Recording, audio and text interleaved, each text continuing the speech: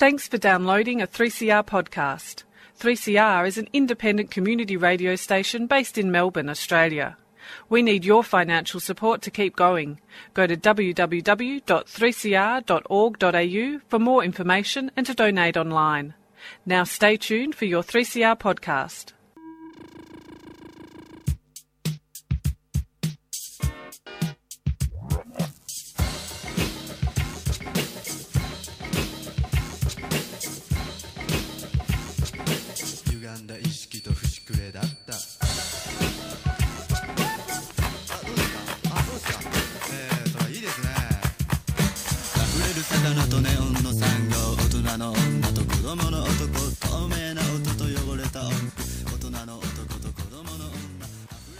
Welcome to Out of the Blue. It is Easter Sunday. Hooray! I think I've eaten my body weight in eggs right now.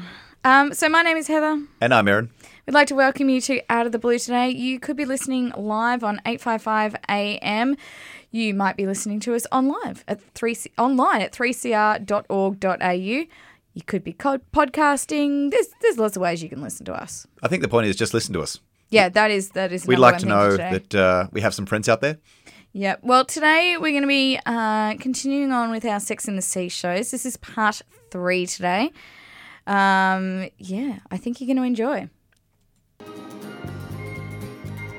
Hi, my name's Sarah. I love coming here because they offer vegan food.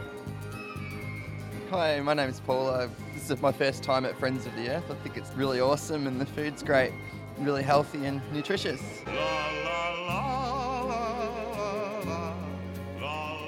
Friends of the Earth Food Co-op, 312 Smith Street, Collingwood. A tuneful experience. A 3CR supporter. So, welcome to Out of the Blue. Welcome. Aaron, do you want to start the show today? Look, absolutely, we're going to be talking about Sex and the Sea Part 3. It's a very exciting topic, but first of all, we do have some sad news to bring you.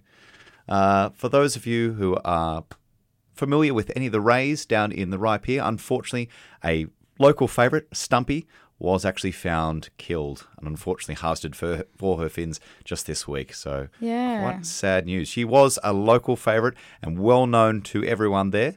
And look, I think it is important to point out that I will be sad if I see any ray or shark killed, but she was a particularly special ray because she was very, very friendly and she was unintentionally providing a great service and great opportunity for a whole range of people to form a relationship with these beautiful animals and really get to know them and appreciate them, which, you know, we often don't get to do. Living in the city or the suburbs, we just don't get this exposure.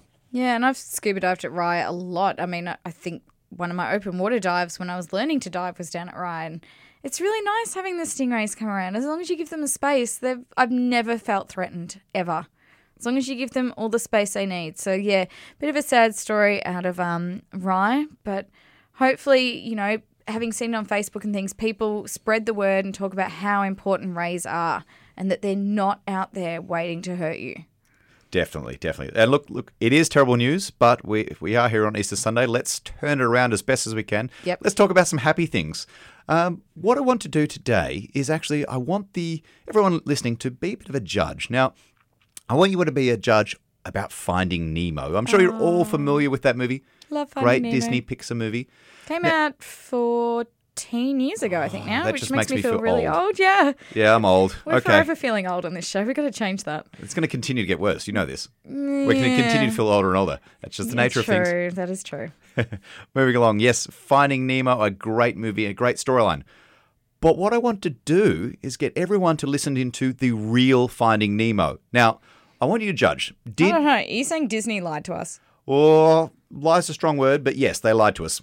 Okay, wow. So I want everyone to You heard listen it here to first. the scientifically accurate Finding Nemo, what would really happen, or were Disney Pixar right in going with their preferred storyline? So to set the scene, we have our 3 main characters. We have Nemo. Everyone's familiar with little Nemo. Love Nemo. But I want to bring you all the way back. We've got Marlin, who's the father, and Coral, the mother. Yes. And look, Finding Nemo actually starts out really, really great and really scientifically accurate. They're swimming around. They're all very happy.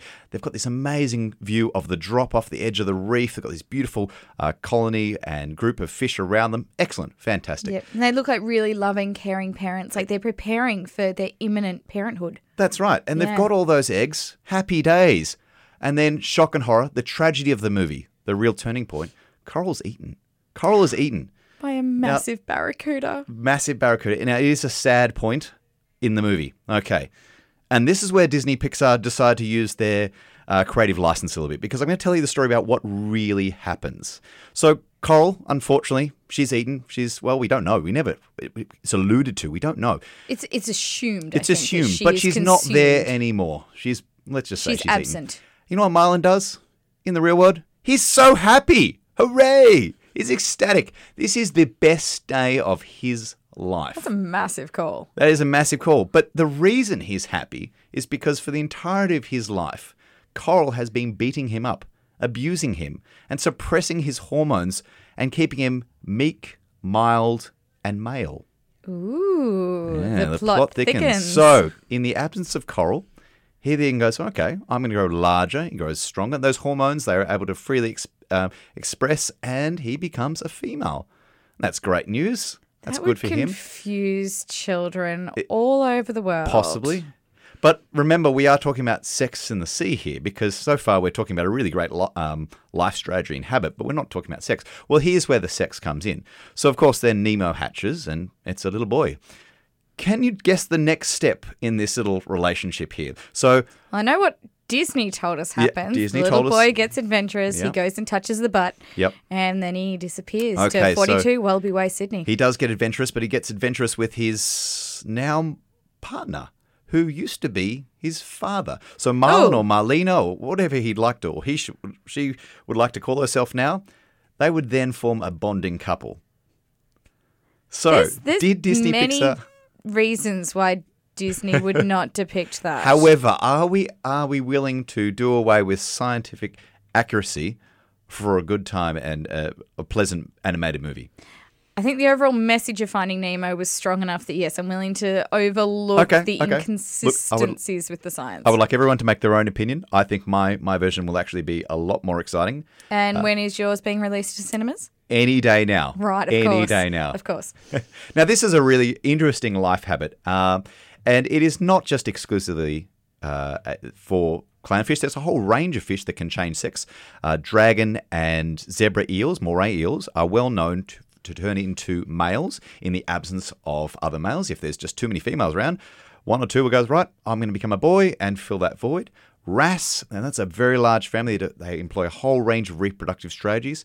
But Maori humphead wrasse are pretty cool in that they'll all get born female, and then the dominant or larger female Maori humphead wrasse will be that male. But once that role is full, once that reproductive role is full, you don't need any more boys.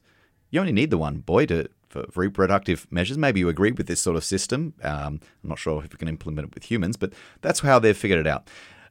So pretty cool. But it's not just limited to these animals. Barramundi, Murray cod, but the barramundi, pretty interesting. So they get born as males, and they get born in brackish areas, so between freshwater and saltwater. When the larvae is formed and hatches, which only takes about a day, they swim into the freshwater areas, into rivers. And they take about 4 years to reach sexual maturity. They'll head back out into that brackish water, and that's when they'll meet the females. So the females have been elsewhere. They'll come in, and they'll meet in that brackish water, and they'll produce a whole range of new eggs and larvae. They'll go back into the river system, and about 6 or 7, they'll undergo another bit of a trip. They will go from the brackish water out into the open ocean. Now, once they reach there, they actually undergo a sex change. They become females. So the larger animal becomes female. So you've got humphead Maori wrasse that are starting as girls and changing to boys, and you've got barramundi that are starting as boys and changing to girls. Exact opposite, but it's for a good reason. The barramundi makes sense. So as a male, you're often a little bit smaller in the barramundi, and they're producing sperm. Sperm is relatively energy undemanding. It doesn't take actually much energy to produce sperm. An egg, conversely, takes a lot of energy to produce. So these larger animals, the older animals, the big females, they've got the energy, the resources, maybe the muscle mass, the fat content to divert into producing eggs. And they can produce up to about 40 million eggs per season. Ooh, So that's a lot of eggs. That's a big investment, though, too. No wonder you have to be big to be able to do that. That's right. And so that's why these smaller animals, it's makes more sense for them to be males because they can't produce that many eggs. And as they get older and bigger, they'll produce more and more eggs. Unlike mammals who will be born with a set number of eggs, let's say 500 to 600, like us, we'll be born with that set number. These barramundi and fish like these species will keep producing eggs as they get older and more and more and more. So if you're a fisherman or if you're just a recreational diver and you find a large barramundi, it's going to be a female. And its contribution to that ecosystem and the population of barramundi is really, really amazing. So it's really important with large barramundi and Murray cod that we actually put back the larger animals. If you're a recreational fisherman, put back those because they're so important to our ecosystem. And they're doing a lot more catch and release with some of those individuals now too. I am seeing more and more of that, where fishermen are taking a lot of responsibility doing catch and release. They still want to appreciate the sport, but they're at least releasing these animals back out there. And that's great because we all want to have fish in the future. Definitely. Well, we might go to a quick song, and I think I've found one that really fits the theme of today. You can tell me afterwards if it's wrong. It's a difficult theme to fit, but let's go. All right. You know what? I think I've got it, though. I've got a lot of confidence in this song choice. Okay. All right. So everyone sit back, enjoy. I'm not going to tell you what it is. Enjoy, and we'll be back in a minute or two with more Sex in the Sea. How'd you do, I? See, you've met my faithful hand in hand. He's just a little brought down because when you knocked, he thought you were the candy man. Don't get strung out by the way I look. Don't judge a book by its cover. Did you enjoy that? I loved that. That was great. Would you like to back announce the song then? For everyone who doesn't know and everyone who does know, that of course that was Sweet Transvestite from the Rocky Horror Picture Show. Fantastic. Sang by Frankfurter. So brilliant. Great song and so relevant. Absolutely. We're going pretty well with our song choices, I think. So today we're talking about Sex in the Sea. Sex in the Sea, Part 3. Part 3. And there's so many amazing examples of the weird and wonderful ways our marine neighbours get down and dirty. So this is part 3. Part 1 and 2 are still available on podcast. So if you go to 3cr.org.au/Radio Blue, you can scroll through our podcasts, and both of our shows were last year. So you should be able to find them if you scroll down a few months ago. And they're lots of fun. They're lots of fun. So and definitely worth a listen. They're very scientific, and we do try and keep the language as scientific as possible. This is all science. It's all true. Yep. It all happens. It's This is just bizarre. This is how animals reproduce. Yeah. Now, we were just chatting during that song, when we weren't singing along to the song, about sharks and some of the weird stuff sharks do. Now, sharks, they employ a whole range of reproductive strategies. They've been on this earth for roughly 420 million years. They've been evolving quite separate species along that time. So, look, some sharks lay eggs. That can be quite surprising for some people. But what I do want to talk about is the grey nurse shark. Grey nurse shark is a really interesting mode of reproduction. They practice what we call inurine cannibalism. They have 2 wombs, and they will lay several eggs into each womb, and the first and healthiest will hatch. And guess what they do? They eat the other eggs that are in that womb, and then they get born. It makes sense, okay? Yeah, it's like a horror film. That's right. It makes sense. Those sharks have got a full belly, and we're pretty sure that they've got good genetics. There's no deformities. They're going to swim off and be nice and happy. But that's not the whole story. So when the grey nurse shark female comes into season, all the males want her attention. They all want to be part of the action, and she will choose that one male to mate with. They'll swim off. The claspers of the male will connect, and she will mate. And hunky-dory, that's all great.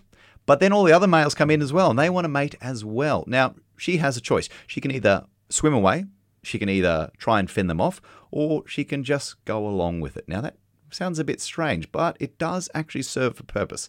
She's not expending any energy fighting off this other male or swimming away from this other male. And, unfortunately for those other males, they don't realize that their fertilized eggs will then become lunch for the previous male's fertilized eggs. When they hatch before the other ones, and chow down. So if you manage to mate with the female first, yes, it won't be the only sperm that she receives, but your offspring will hatch first, and they will eat the the other offspring fertilized eggs. or the other fertilized eggs of the guys who came after you. Exactly. Whew. Pretty There's a lot going on. Pretty interesting reproductive strategy there. It does ensure that those first young, they're nice and healthy and they're going to survive. If there was any deformities or bad genetics, well, guess what? The next male shark, those eggs would hatch and eat the prior. So it works. Yeah, it works. that Living is resources. an extreme form of survival of, not the fittest, but I guess survival of the fittest and firstborn. That's right. Now, if we're talking about extreme survival, extreme ways of reproducing, then I do urge everyone to go onto YouTube and actually look up the fish grunion. Sounds a bit weird, grunion. And they have a really fascinating mode of reproduction. So they actually reproduce on the beach. So a Hold on, fish. we're talking of fish, aren't we? Yep, that's right. Fish. Okay. They're on the beach. They will wash up the females first, and they will start to bury their head into the sand. And so that they're upright, so the tails are out. To keep the gills wet? Oh, well, they're holding their breath. So they're pushing down Okay. into the sand to create a little bit of a cavity for the eggs. The males come next, and they come up, they slip around and encompass the females, and they do this sort of vibrating dance right there. Both egg and sperm are released at the same time. That all goes down into the cavity that she's created. Remember, she's holding her breath the entire time. Mm-hmm. And then, hopefully, she swims away, he swims away. Everything's great. Well, it doesn't sound as bad as I thought it was going to be. Well, unfortunately, of course, all these males want in on the action. They don't know if another male's been there already. And before she can actually get her head out of the sand, they will encompass her, clasp onto her, mate with her or attempt to mate with her, all the while she's holding her breath under the sand. And this can happen several times. That's a really dangerous strategy for a female to take. It is an extreme and dangerous strategy, but you know what? The eggs are fertilized, they're in the sand, and that's all that really matters. I guess the eggs don't need mum and dad to look after them. So if mum unfortunately doesn't make it through the mating process, The purpose is it's not served. as horrible as it could be. Wow, yeah. Okay, that's one of the more extreme ones we've touched on. That's right. An extreme example, but look, the species does persist because it does work with reproduction. That's why we're on this earth, to reproduce. All the other animals need to reproduce, and that's working. Yeah, fair call. Okay. Well, the ones I researched were not nearly as extreme or, in that sense, graphic as what you've just displayed there. So the first one I looked at was sea slugs, because we talked about flatworms, I think, in Sex and the Sea Part 2. That's right. Yep.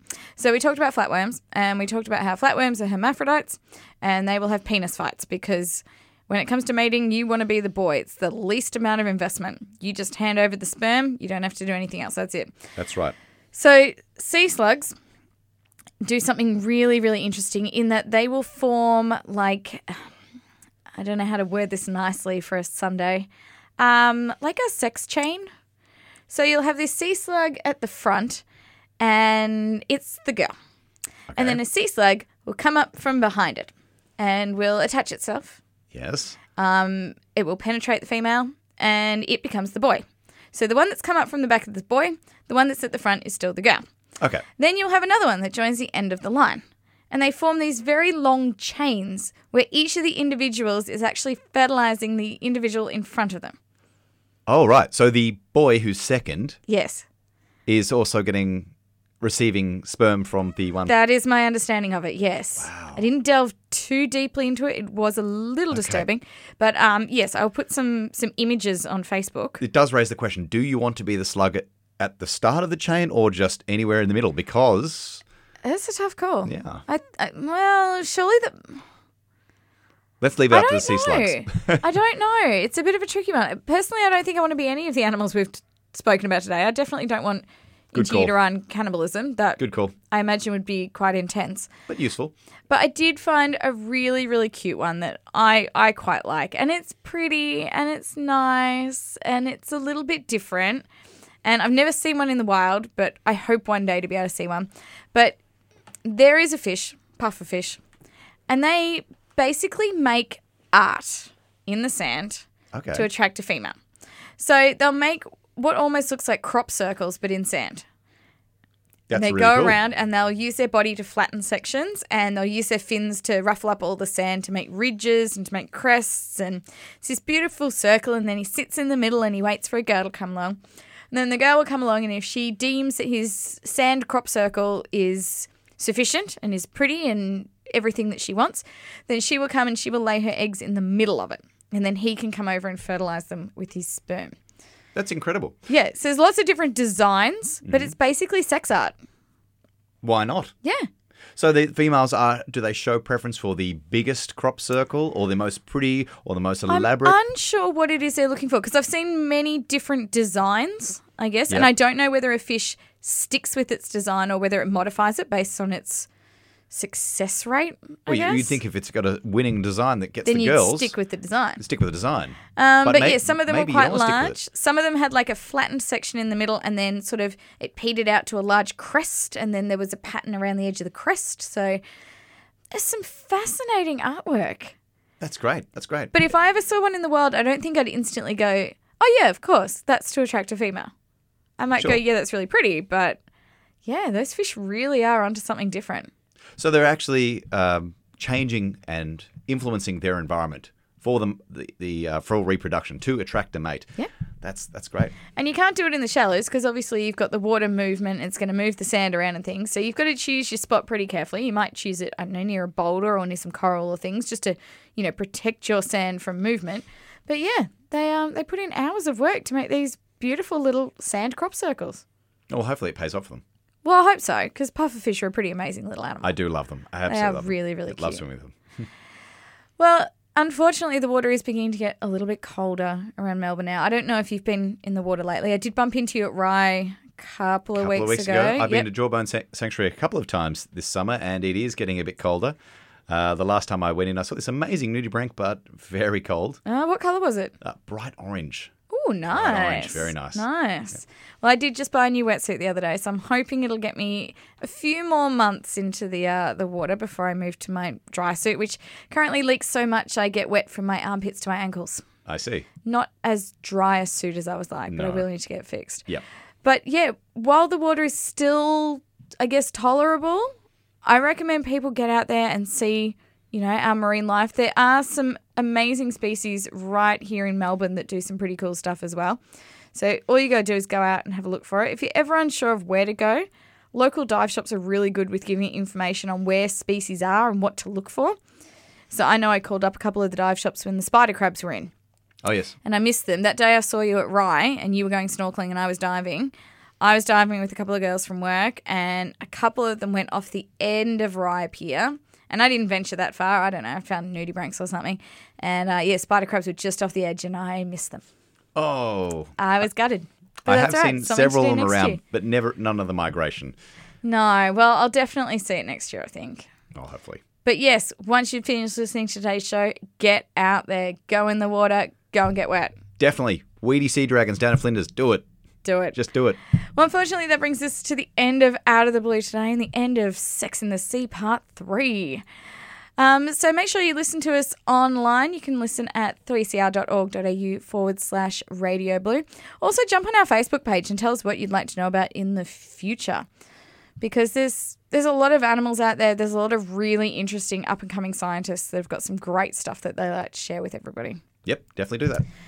But up next is Out of the Pan with Sally. So enjoy your Sunday and don't eat too many Easter eggs. Bye-bye. It will make you sick. Bye.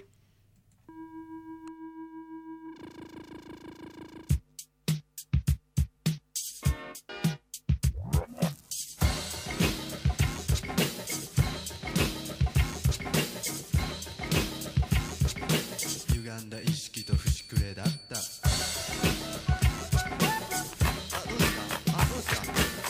れいいですね溢れる魚とネオンの産業大人の女と子供の男透明な音と汚れた音符大人の男と子供の女溢れる魚とネオンの産業大人の女と子供の男透明な音と汚れた音符大人の男と子供の女